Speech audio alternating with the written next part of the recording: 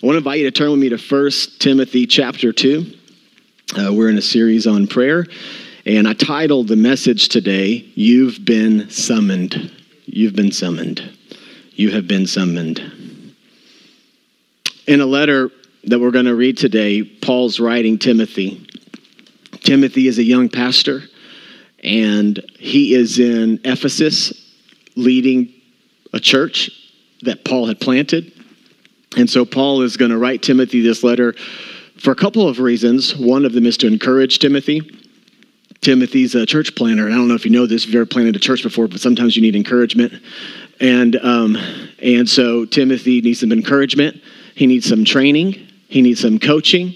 And there's some things that are happening in his church that he needs some help with. And so Paul writes him this letter trying to help him out with some of the issues that they're facing.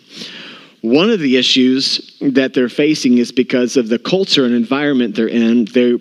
It's a very paganistic culture where they're worshiping a false god. And the god that they were worshiping was in charge of sexuality. And so there was a lot of immoral things happening sexually in the community and in the city in which Timothy is trying to lead a church. And you could use some kind of modern day city. In other words, he wasn't in the Bible Belt of church plants. He was in a difficult scenario, and he's a young pastor at that. And he had not had history before. He didn't go to Bible college and seminary to learn how to church plant. So he's struggling, and there's some encouragement. But one of the issues that Paul's addressing in this letter is the effectiveness of the church. The church wasn't being as effective as it could be. Now, when I say the church, it wasn't like he was upset with Timothy because the church wasn't growing fast enough or there wasn't enough money coming in, or there wasn't like the leadership structure wasn't right. It wasn't about like certain things that like the business church. You got to remember, the church is the people. And so Paul is going to write Timothy about the people that are sitting in the gathering place, that sit underneath Timothy's leadership, and he's addressing the people. So he writes it to Timothy, but he's through Timothy saying you need to address this with your people so you understand the context. This is not just a church leadership conversation between two leaders. This is ultimately for the people in the body. Now, Paul writes Timothy this letter because there was a disorder happening in the service. There's some things going out of whack, some things that are not biblical, and some things that are completely wrong. And Timothy is evidently at some point told Paul, I got a lot of issues in my church. There's a lot of things going on. These people are doing this. Some people are saying this. No one's doing this. What do I do about all these things? And then Paul writes a letter about this. And here's the whole thing. There's a lot of disorder happening in the church, and because there's disorder happening in the church isn't being effective as it should have been. All right, so that's the basis for which he writes this letter to Timothy. And he says in Timothy, we'll go to chapter 1, verse 18. If you have your Bible, you can be there, 1 Timothy chapter 1, then we're going to go into chapter 2, and that's where we're going to be for most of the day here. So we'll put it on the screens, but it says, Timothy, my son, here are my instructions for you based on the prophetic words spoken about you earlier, and may they help you fight well in the Lord's battles. The word instruction is a Greek word that simply meant a command. It was military language, which we'll see that Paul uses often in this letter. But he says there was an urgent command, and this command was, this instruction, the Greek word, you got to understand it was like a commander-in-chief giving a soldier the assignment of where he was supposed to go. And so it would have been heard from that effect. Hey, the chief has summoned you. He's called you. He's instructing you. All right. And so Paul says, Timothy, I want you to remember something, and this is really important as I unpack this letter to you. You have to remember that you're in a spiritual fight. That the church is constantly under attack by evil forces. So I want to write these things to you to help you fight well. And he says, in the Lord's battles, because this is a spiritual thing. So it's something that you can't see with your eyes. So I'm not going to write you a letter here how to follow up with people in a church properly. I'm not going to write you a letter here about how to correctly make decisions in kids' ministries. I'm going to write you a letter. And the first thing I want you to understand is don't forget you're in a fight, and it's a constant fight. And it's a fight that you can't see. It's a spiritual fight. And I'm going to unpack all these things to you so that you can win the Lord's battles. You can win in the spiritual realm. All right, so he writes that to Timothy. Timothy, make sure you do a few things. And here's what he says in verse 19. Cling to your faith in Christ and keep your conscience clear. For some people have deliberately violated their conscience. As a result, their faith has been shipwrecked. And then he throws them out, which I just think, man, if your name has been mentioned in Scripture, this is not where you want your name mentioned. But this goes down in history. It says, Hymenaeus and Alexander are two examples of this. He says, I threw them out. Okay, you should underline that and circle that. Please, like if you have your Bible or something, just consider this. Consider going to a church that's biblical, that throws people out who are simply in sin and are not repentant. I asked my wife, can you imagine what would happen today if you tried to show up to a church and somebody said, well, I'm not ready to repent yet. Well, then get out of here. Many of you would be like, I'm going to give you a 0-star rating on Google for doing that. I just want you to know Paul did. I don't know how that makes you feel, but it should make you feel, whoa, like that gets kind of real and heavy. And he says, hey, don't be like these two guys because they've blasphemed God. So they're not repenting for their sin at all. They're continuing to basically contaminate the church. Get them out. Interesting. That's a whole nother level of church. Amen. All right.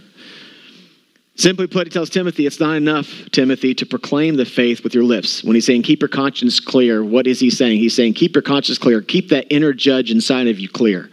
Keep your life pure. Don't end up like these two guys. Make sure that what you're saying with your lips, you're also living out in your daily life, Timothy. Timothy, don't get up there and preach a word that you're also not living out.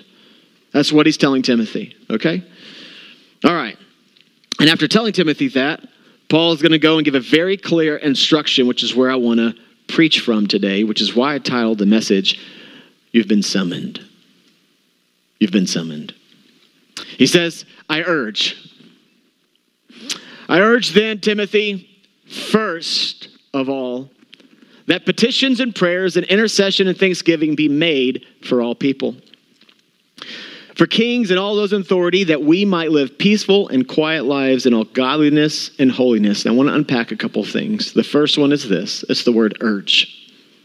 The word urge is the same idea of military language. It means to summon or command.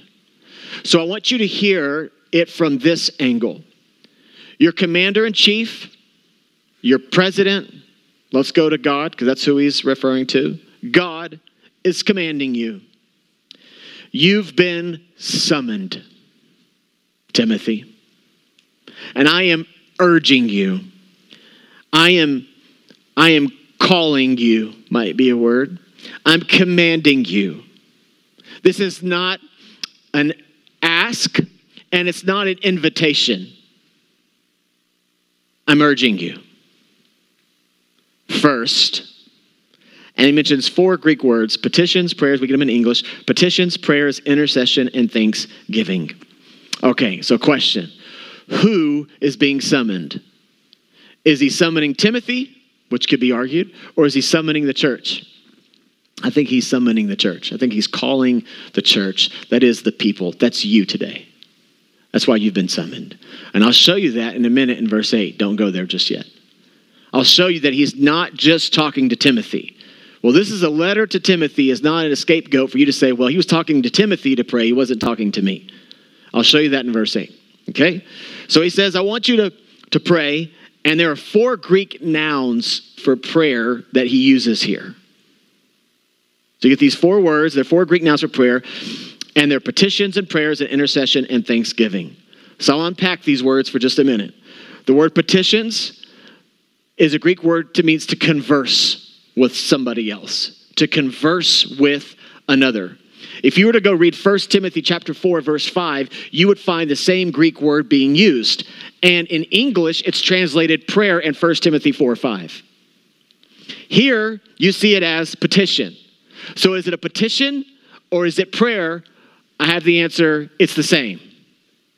Just a different way of saying it. I'll go to the next word. Prayers. Addressings to God. In Greek, it just means addresses to God. A place that you could set down that you address God.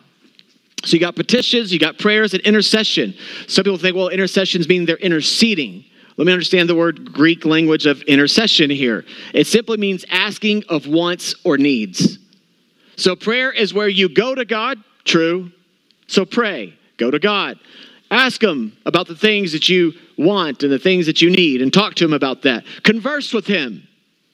So do you hear how I just said it? But I'm using different words to describe the same activity. So go converse with him. Go tell him your wants and your needs. Go talk to him. Meet with him. If I say those things, those are all the same thing. It's the same activity, and the activity is praying. But it's just 4 different nouns that he uses. And the 4th, thanksgiving, which this one is a little unique because it is saying, I want you to be thankful when you pray. So hear me say it to you this way, if I could just kind of help you understand what he's saying. He's saying, I want you to pray, pray, pray, and be thankful when you do it. Petitions, prayers, intercession, thankfulness. I want you to go converse with God. I want you to address God. Tell him your wants and your needs. Go talk with him. And as you're doing it, remember who he is and what he's done. Remain thankful. Go pray. So it's the activity of praying broken down in 4 different words. Prayer is an act of worship. It's not just listing our wants and needs. Notice, he says you can list your wants and needs in prayer, but that's not ultimately what it is. It is a component of it. It's not just listing your wants and needs, but it doesn't exclude your wants and your needs. Prayer is a conversation. I've talked about this, that praying is talking with God. It's where we go to God with thankful hearts for who he is and what he's done. And we pray so that we would get to know him better and align with his will. So Paul's message to Timothy is, I want you to practice this type of praying. So here's a question I have. Who is it or what is it we're to pray for? Our wants and our needs can be included, but there's other things. So who is that? Well, Paul tells them clearly who they're to pray for. And he'll unpack it. Remember the issue before I tell you the verse. The issue in the church was their effectiveness. So they've been showing up, but they weren't being as effective as they could have been. There was some disorder happening. So things were out of order. They were out of order. And I don't know if you know this, but God is a God of order. He has an order to do things. So when he creates earth, day 1, day 2, day 3, day 4, day 5, day 6, Sabbath, there's an order. There's time, 24 hours in our day, in our calendar, right? There's time. The sun goes up, the sun goes down. It's a God of order. He's a systematic God in a way. There are systems to him, and there's order. And for all the systematic people say amen, like, yes, the Lord loves calendars and planners. Okay, so things were out of order. So he says, here's the first thing you've got to do. Pray. Pray. Pray. Pray. Okay. Remember, Paul is in a city that is in a very corrupt society. The leader, the Emperor Nero at the time, who ruled Rome kind of area and would have been the commander-in-chief at this time, was a horrible leader. He's actually murdered his own wife and murdered his own mother. Some believe he murdered his second wife as well. I mean, I thought, how in the world did he get a second wife if he murdered the first one? Sometimes we don't always have good judgment, do we, ladies? Or men, right? Goodness. It's like you saw their past, but you still, I'll try it out. Hopefully he'll change. So, likely murdered the second wife. And Paul is about to tell him to do something that if you're Timothy's seat, you're thinking, are you sure about that? Because you've got some of the people at the very top of this thing that are just corrupt, horrific individuals. And look what Paul tells him in verse 2 again. We're going to verse 2. Yeah. He says, for kings and all those in authority, that we may live peaceful and quiet lives. Paul says, I want you to pray for those in authority, those that do not believe what you believe. I want you to pray for them. I want you to, first of all, Timothy, as you lead the church, I'm urging you, I'm summoning you, I'm commanding you, pray for the authorities of those that govern your nation. I'm urging you. I'm not inviting you, I'm commanding you.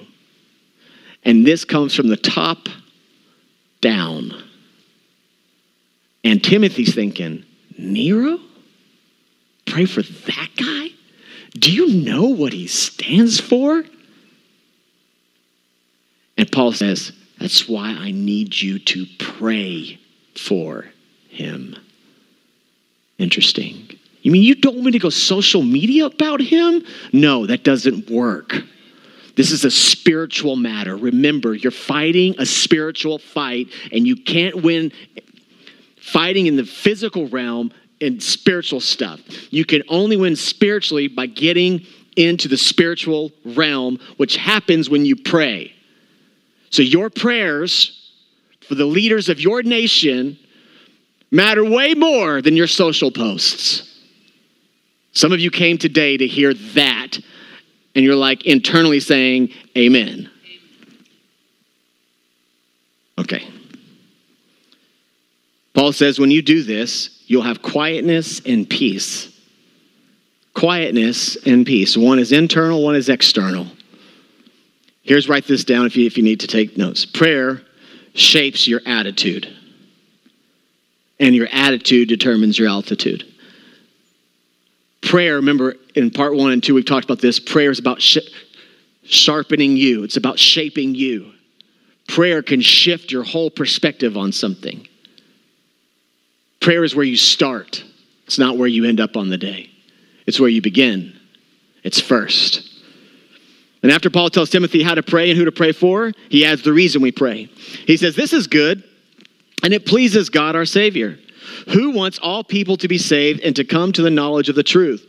So Paul says prayer is good. It's the Greek word kalos. It means beautiful or useful, suitable. But he also says it pleases God. So it pleases God the Father to converse and spend time with his children. And he loves to spend time with his children. This week on a drive home from soccer practice was talking with Lillian, and you know those moments when you have like a child, and she's our oldest, she's 10, but you're starting to see the young child get a little bit older. If some of you have raised children or you're there or you've been there, and you're like, goodness, you're getting older. Just the way they're talking and it's kind of changing in the words they're using and things and the way they're carrying the conversation. But we had this really good conversation on the way home, and she's tearing up, and it's just a really good conversation. And she had brought a problem to me that she was dealing with at school, and it was just this moment where I was like, I'm so glad you came to me with that problem. And she'd been holding it in, and she didn't want to tell me. And then she tells me about it, and so we're talking about it. And I just loved giving her my advice.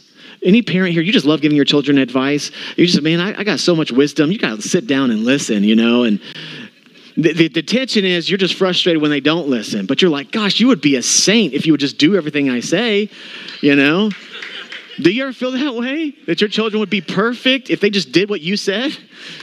Which really doesn't make sense because you're not perfect, so how could they become perfect off of your wisdom? Anyways, but, you know, it's just love for your children to come to you. I mean, it really does mean a lot. You know, most of us have been children. And it just means a lot when you go to your parents. You're like, hey, it means a lot. Or maybe, you know, mom or dad, or it's an aunt or uncle or somebody you went to or something. It's just, man, it means a lot. I want you to know today, some of you came here, and I believe, to hear this. And you need to hear it. And maybe it's one of you men in the room specifically. Your Father loves when you come to spend time with him. And he loves it. And he hates when you miss those. He misses the conversation. He hates it. He hates it when you go weeks without talking to him. Not because he's mad at you. Just imagine your children walking into your home and not saying a word to you. It tapped the heart. God the Father loves to spend time with his children. Can't wait for it. He loves when you talk to him on your drive to work, and he loves when you go into your closet and you pray, and he loves when you step outside of a meeting and you just talk with him. He loves those moments with you. He craves it. Nothing excites him more. James, the brother of Jesus, said, if anyone of you lacks wisdom, you should ask God, who gives generously to all without finding fault. It'll be given to you. Just like for me with my daughters and kids and your families, you love when people come to you and say, man, can I talk to you about something I've been holding inside? Yes, talk to me. Of course. I love you. I can't wait. Just know that the Father loves for his children. He longs for those conversations. And he's got all day, which just like makes him an incredible counselor. You know? You ever talk to somebody and you know about 5 minutes in they're checking out? God doesn't check out. He loves to listen to his children. Here's the burden I believe God gave me to tell you. And some of you came here today to hear this statement. I don't just want you to pray. I want you to want to pray. I want you to want to pray. Don't go pray because it's something I've told you to do. I want you to want this relationship with me. Matthew 6, Jesus does a whole teaching on prayer. If you want to go read it later, you can. Matthew chapter 6. And he talks about these people called the Pharisees. And boy, they love to pray to be seen by people. And they love to pray in the synagogues and yell out awesome, awesome prayers. And yet Jesus was like, that doesn't move me at all. And yet they were obeying. They were praying. But they didn't really want to be with the Father. He just says, I want you to want to pray to me. Not out of selfish gain, but I want you to want to spend time with me. You know that feeling when you've had to feel like you've had to coerce, your spouse or somebody to spend time with you, or a family member to spend time with you, or a friend to spend time with you? And Jesus wants his children to want to pray. I want you to want this. I want you to want to spend time with me because I love giving you wisdom. I can't wait to tell you how to lead your organization. I can't wait to tell you how to handle that problem. I love that you come and you expose those frustrations in your heart. Let me take those things and let me show you the right way to go. I can't wait for you to come to me. Some of you don't even think about God as your father in that way because you didn't have a father to go to like that, and you don't even know what that feels like because that was absent maybe in your life. This is what Paul is pleading with Timothy to plead with the church. I'm commanding you, I'm summoning you, come and talk with me. This is first before you do anything else. Father loves to hang out with you. Verse 5. An amazing truth is revealed here in verses 5 through 7. He says, Timothy, there is one God and one mediator between God and mankind, the man Christ Jesus, who gave himself as a ransom for all people. A ransom, by the way, is the price paid for a slave. So he paid the price for those who were slaves to sin. And he paid the price for all people. He says, this has now been witnessed at the proper time. This has now been witnessed to at the proper time. And for this purpose, I was appointed as a herald and an apostle. And I'm telling the truth, I'm not lying, and a true and faithful teacher of the Gentiles. When I read this, I thought, why did he just switch topics? He was talking on praying, and now he's talking on the gospel. And then I realized, when I read verse 8, he's actually just connecting the two. He's connecting prayer and the gospel as if there's something that intertwines the two. I have to remember who he's writing to. Timothy, the church leader. What's wrong with the church? Things are out of order. First, you've got to pray. Why? Because you've got to start praying because you're going to win the spiritual realm, fight the Lord's battles. This is what's going to happen. If you want to win the spiritual realm, this is how you go about doing it. First, Timothy, pray. Pray, pray, pray, and be thankful and pray. Talk with God, converse with him. And I want you to pray for who? All people. All people, Timothy. Even those that are the rulers and the authorities. Emperor Nero, him too. All of them. Pray for him.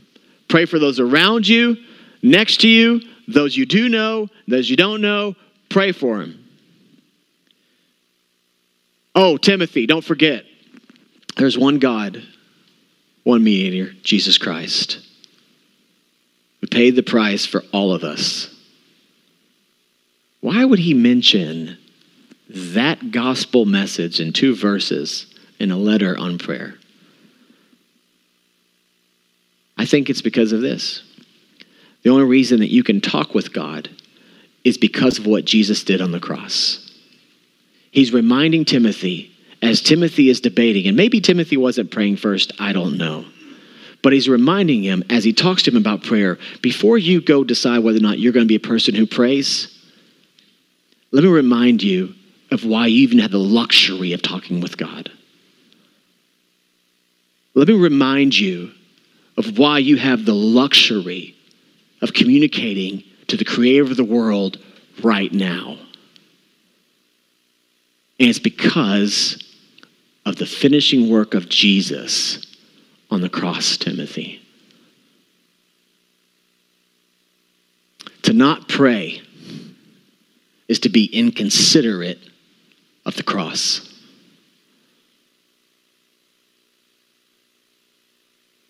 How could you not pray first?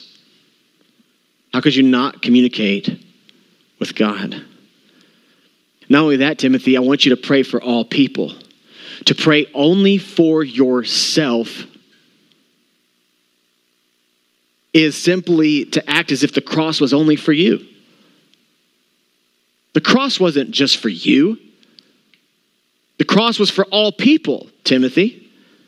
Paul says we pray for all people because Christ died for all. And it's his will that all be saved. So I'm summoning you to pray. I'm commanding you to pray.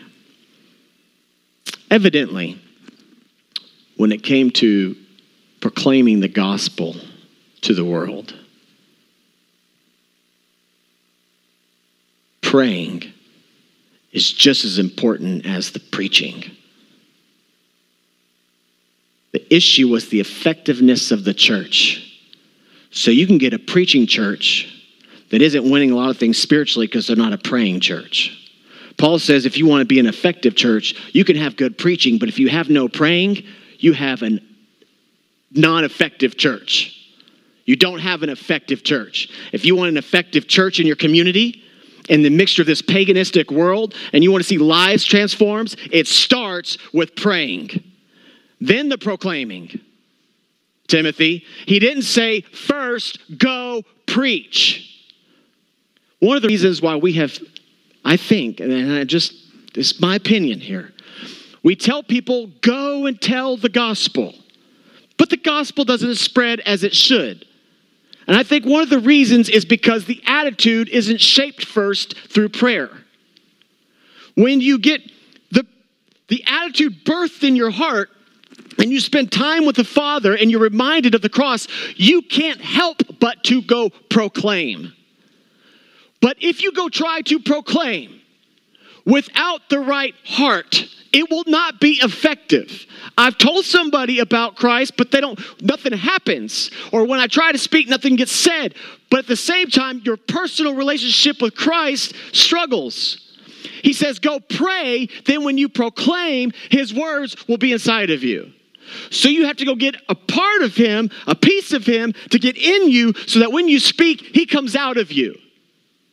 Don't go to the conversation alone. Go to the God first, hear what the Father is saying, and then go deliver the message and watch what happens to their heart. First, I'm summoning you not to go proclaim the gospel. Go pray before you proclaim. Praying is just as essential to be an effective church as proclaiming or preaching the gospel. Think about it. How much praying happens in the church services that you've attended? I didn't say repeating prayers. I said praying. Sometimes we actually depend on the person who's communicating from the platform to do the praying. And we're grateful that that person doesn't call on us when we pray. What if I just decided to just start handpicking some of you and say, come up here and pray? Nerves, hearts start to beat fast. One of the reasons I think the kingdom of God is not prevailing as fast as it can is because, first of all, you haven't learned to pray. And the enemy wants you to do. He says, go tell someone about Jesus. Go ahead. Because you can talk all you want to. But if you go there and you've prayed first, now I'm in trouble. Pray first. Just proposing to you that if you want to be a part of an effective church, you have to be a praying church. Timothy, I want you to have an effective church. You gotta ramp up prayer. Gotta pray. Even before you go proclaim. Because praying is first. So back to the question, was this a command for Timothy or the church? Paul gives the answer, verse 8. Therefore, I want the men everywhere to pray. Ladies, you are not off the hook. But evidently, in this context, it is a masculine noun. I tried to make sure that it included women, but it doesn't in this sentence. Ladies, I'll come to you in a minute. But men, let me talk to all the men watching online, men in church. Let me tell you, this 100% is directed to the men. Do you know why I can't prove it, but it seems to make sense to me why Paul wrote this to Timothy? Because there was a problem with the men in the church. Paul would have told Timothy for the men to pray if the men were praying. In other words, ladies, I know you're praying. Men, start praying. Because ladies, you show up to prayer time, but men, you don't show up to anything. Men, I need you to pray. So Paul tells Timothy, go tell your men to pray. Because men are supposed to lead their homes. Men are supposed to lead their churches, their congregations, their community. Men are supposed to be leaders. I'm not saying women can't lead. Hold on a second. I'm saying, men, you're supposed to be leading these things. Where are the men? Oh, the problem is they're not praying. And when they're not praying, it shapes their attitude. And their attitude determines their altitude. And so men can't lead great kingdom things because they're first not doing the first thing first, praying. So I need the men to come to the captain, to come to the father, get the instructions, get the commands, and then go deliver it. So tell your men to start praying. Men, seriously, man up and pray for your home. Pray for your community. Pray for this nation. Pray for the leaders. Pray for all people. I've often said, so goes the men, so goes the kingdom of God. So goes communities. Men, you're called to lead. God is a God of order. And by the way, this is not a message about how women and men are not equal. Okay. They have each roles in the kingdom of God. And men, we need to pray. Now, ladies, I told you you're not off the hook. And I want to show you how evidently here in Ephesus, there was an issue with the men praying. Because in Corinth, Paul writes a letter to the church in Corinth, and here's what he says in 1 Corinthians 11:5. But every woman who prays or prophesies. So a woman can pray and prophesy. Yes. But see, I don't need to tell that to Timothy because the ladies over in Ephesus, they're doing it right. It's the men I got a problem with. Anyways, with her head uncovered, dishonors her head. It's more of a traditional thing. It's the same as having your head shaved. Okay. So women can pray in church. Women, yes, you should pray in church. This is not saying men should just pray and women should say nothing. No, women can't pray. No, women can pray in church. Men, you need to pray more. Men, you need to lift up holy hands. Pray. And pray. And pray. Paul is telling Timothy to pray, men to pray, women to pray. And the reason he wants the church to pray is because God's will is that all people might be saved. Don't come to prayer having unforgiveness in your heart. Notice he says, come lifting up holy hands. Holy hands was symbolic of come with purity in your heart. Don't come holding a grudge. Come to prayer free from the things. Come free from sin, where you're confessing your sin and repentant before the Lord. And then when you pray, don't doubt. He says, without anger or disputing. Another translation says, not disputing, but without doubting. What does that mean? Don't question what is true. Don't doubt the truth that the Father loves to talk with you. Don't doubt the truth that Christ loves you. When you come to pray, don't doubt the truth that he is faithful to forgive you the moment you ask. When you pray, don't doubt that he hears you when you come with purity in your heart, seeking God honestly with pure motives. Don't doubt. Don't waver. Don't dispute it. It's true. And rely on the promises of God, the saving work of Christ. Paul's message was clear to Timothy and his church and to us today. Pray. We've been summoned.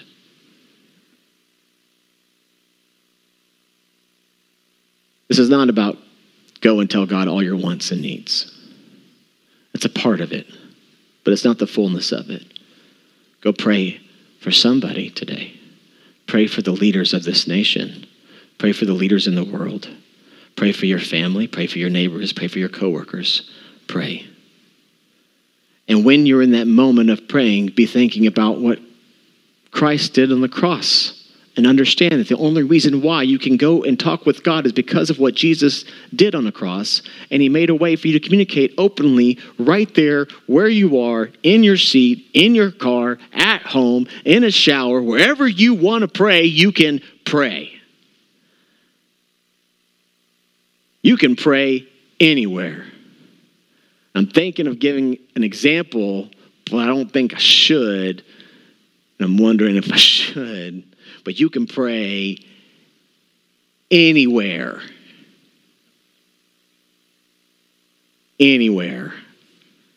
Pray. You've been summoned. Pray for the unsaved. Pray for the sick. Pray for wisdom. Pray to know God better. Pray for leaders. Pray for the church. I want to read a few quotes to you. And they come from a few different pastors, some from many years ago and some more recent. If you want to laugh at some of these, you can. But just know that laughter often reveals truth. Okay, here we go. If I announce a banquet, this is from a pastor, and I'm not giving any names. If I announce a banquet, people will come out of the woodwork to attend. But if I announce a prayer meeting, I'm lucky if the ushers show up. These are actually real statements that pastors have said. I can only get people I can only get people to come to church if I provide a presentation. I don't hold prayer meetings because I'm too embarrassed of how few people would attend. That was a mega church pastor, by the way.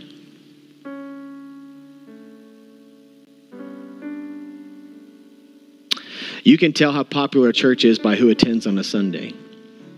You can tell how popular Jesus is by who attends the prayer meeting.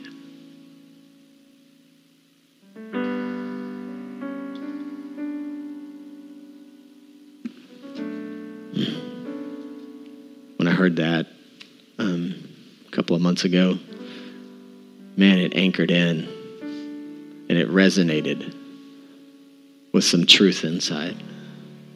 And it bothered me. It really bothered me. Not out of an anger. It's just like, gosh, man, church, Lord, have we lost our way? Have we put proclaiming above praying? In our modern day process about how we pray. Well, we pray as a church because the pastor gets up there and he prays. Or the person doing the announcements, they pray. So we pray. But what if we just had a meeting where we just prayed? I've been in ministry 15 years. I've never seen that. I've never once seen a Sunday morning where the church just prayed. Ever. I'm not telling you I'm mad at anybody. I'm just telling you that's true. We've never done that before. And I could tell you if a lot of pastors got around and said, oh, we're going to do that. Maybe some have. But I don't know of any, but maybe some have. I don't know. It just made me think about it. This last one I'll read to you says, how is it that Christians, I love this one, will pay a high price to attend a Christian concert, but prayer gatherings can't draw a crowd for free? Maybe the problem is we're not charging you enough for prayer meetings. So we're going to start charging you $35.99. Go to Ticketmaster. And we're going to do it out at the lawn at the Mid-Florida complex. Some of you are like, really? Oh, I got to pay. I got to go. It's just funny. We rented out the Raymond James Stadium. We're going to pray together. Buy some tickets. It's going to be an awesome day of prayer. You know what's crazy is so many of you would show up to that. Because of that, Raymond James. You got to come. It's at Raymond James. It's at Raymond James Stadium. You got to show up, man. It's going to be awesome. I got another one for you. Come to a church office at 17835 Hunting Bow Circle, Suite 102 for free and pray. Well, that doesn't sound as adventurous. As if the presence of God is somehow determined by the magnificence of the stadium. Last time I checked, Jesus showed up in a little manger. I think Jesus was coming to lead a prayer circle. He might go to 17835 Hunting Bow Circle, Suite 102, just to shock you. I thought for sure if Jesus was holding a prayer gathering, he'd be like, I'm going to the largest stadium, the brand new one out there in LA. That's where I'm going because they got awesome modern technology. I think Jesus would show up maybe in the slums, somewhere that would shock you and say, this is where we're going to start a prayer movement. In fact, in Acts chapter 2, you know where they started a prayer movement? In a small little room. This is where the gospel is going to get started, and it's going to spread across to the ends of the earth. And I'm just looking for 120. I don't even want 500 people. I don't even want 1,000. God could have chosen whatever number he wanted to start his prayer movement, but he chose, and the number we have, to best of our understanding, is just a little over 100.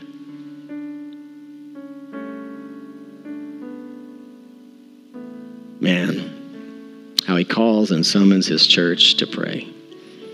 I can't speak for every church, but I can speak for this one, because I have been called to lead this church, these people in this church family.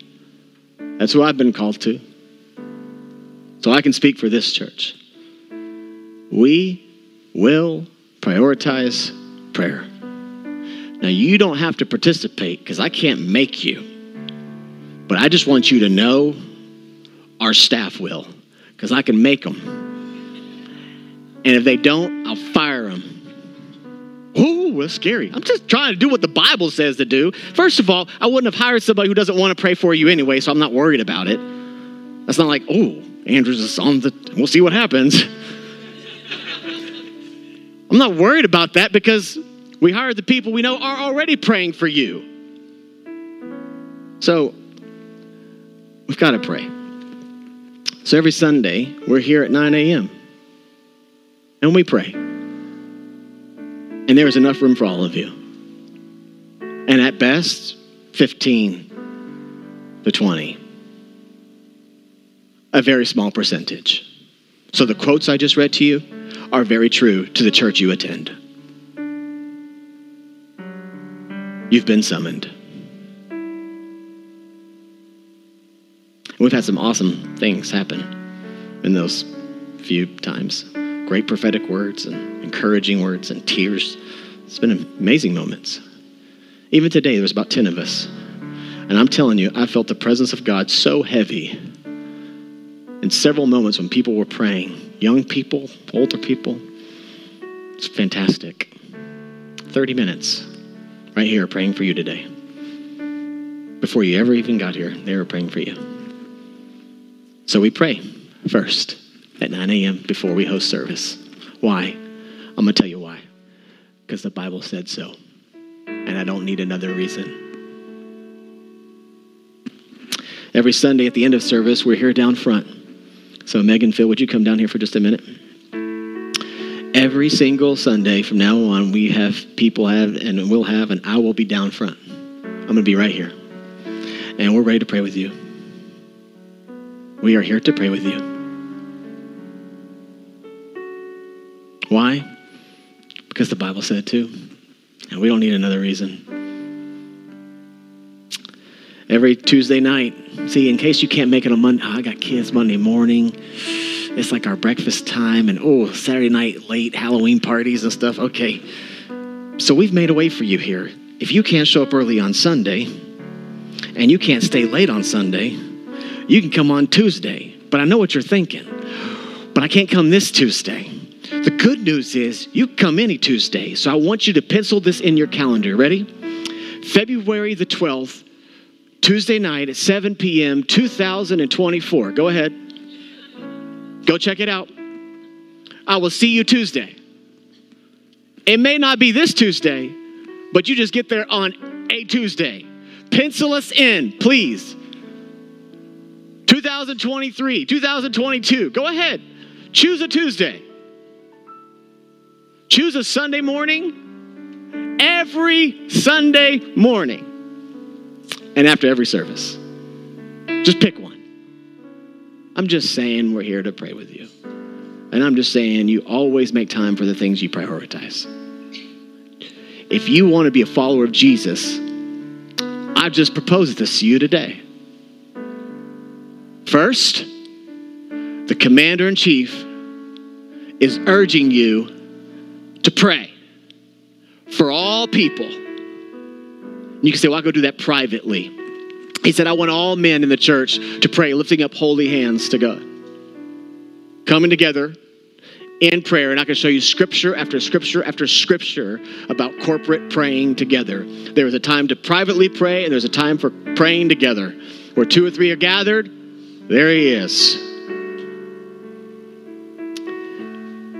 Pray for who you want to see come to faith. Pray for those who are a slave to sin. Pray for the person you want to bring back with you. Pray for the person you know who needs a friend. Pray for those who are sick. Pray for your boss. Pray for me. Pray for whoever you want to pray for. Just pray. Talk with the Father. He can't wait to talk with you. Let's pray.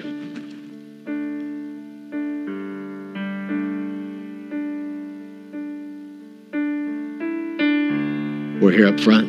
If you need prayer, you can come get prayed for. See, you're waiting on me to say something, but I wasn't going to say anything today. So you pray. You tell him.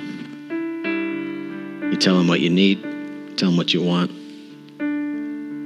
You Pray for the leaders of this nation. Pray, church. Come on, let's pray. Ask him if you should do it or not. Ask him if you should go there. Come on, church, pray. I'm urging you, pray. If you need prayer down front, come now. We want to pray with you. Don't wait. Pray. You can move now.